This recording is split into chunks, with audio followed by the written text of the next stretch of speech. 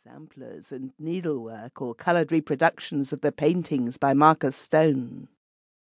Oh dear, how foolish she was! What did she expect? She disrobed and donned a dressing gown.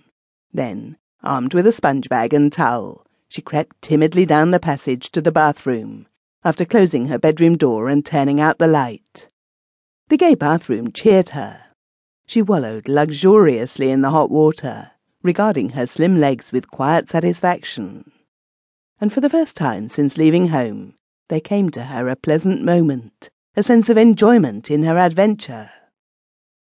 After all, it was rather an adventure, and her life had been peculiarly devoid of it. What queer lives some people must live, travelling about, having experiences. How old was she? Not really old, not by any means. 42, 43.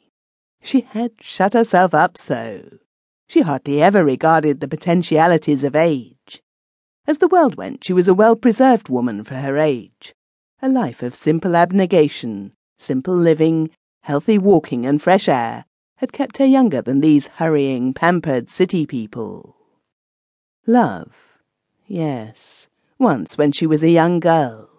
He was a schoolmaster, a most estimable, kind gentleman.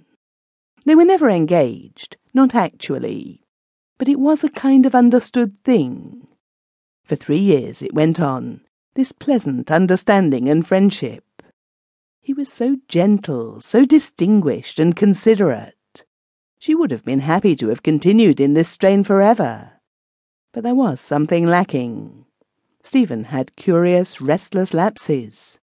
From the physical aspect of marriage she shrunk, yes, even with Stephen, who was gentleness and kindness itself. And then one day he went away, vanished and never returned. They told her he had married one of the country girls, a girl who used to work in Mrs. Forbes' dairy. Not a very nice girl, she feared. One of those fast, pretty, foolish women. Hey-ho. Well, she had lived that down, destructive as the blow appeared at the time. One lives everything down in time. There is always work, living for others, faith, duty. At the same time, she could sympathize with people who found satisfaction in unusual experiences. There would be lots to tell the dear Dean when she wrote to him on the morrow. Nearly losing her spectacles on the restaurant car. The amusing remarks of an American child on the train to Paris. The curious food everywhere. Nothing simple and plain.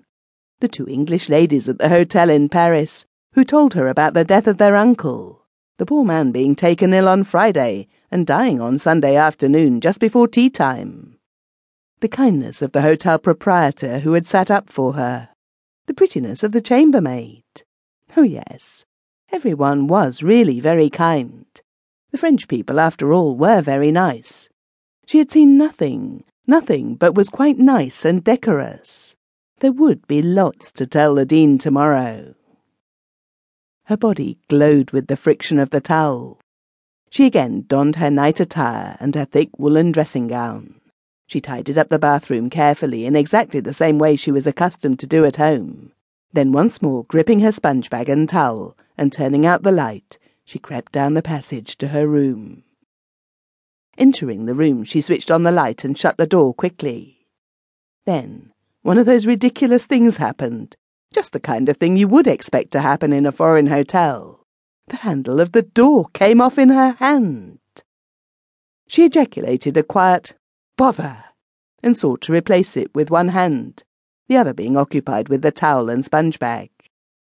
In doing this, she behaved foolishly. For thrusting the knob carelessly against the steel pin without properly securing it, she only succeeded in pushing the pin farther into the door, and the knob was not adjusted. She uttered another little "Bother!" and put her sponge bag and towel down on the floor. She then tried to recover the pin with her left hand, but it had gone in too far. How very foolish, she thought. I shall have to ring for the chambermaid, and perhaps the poor girl has gone to bed. She turned and faced the room, and suddenly the awful horror was upon her. There was a man asleep.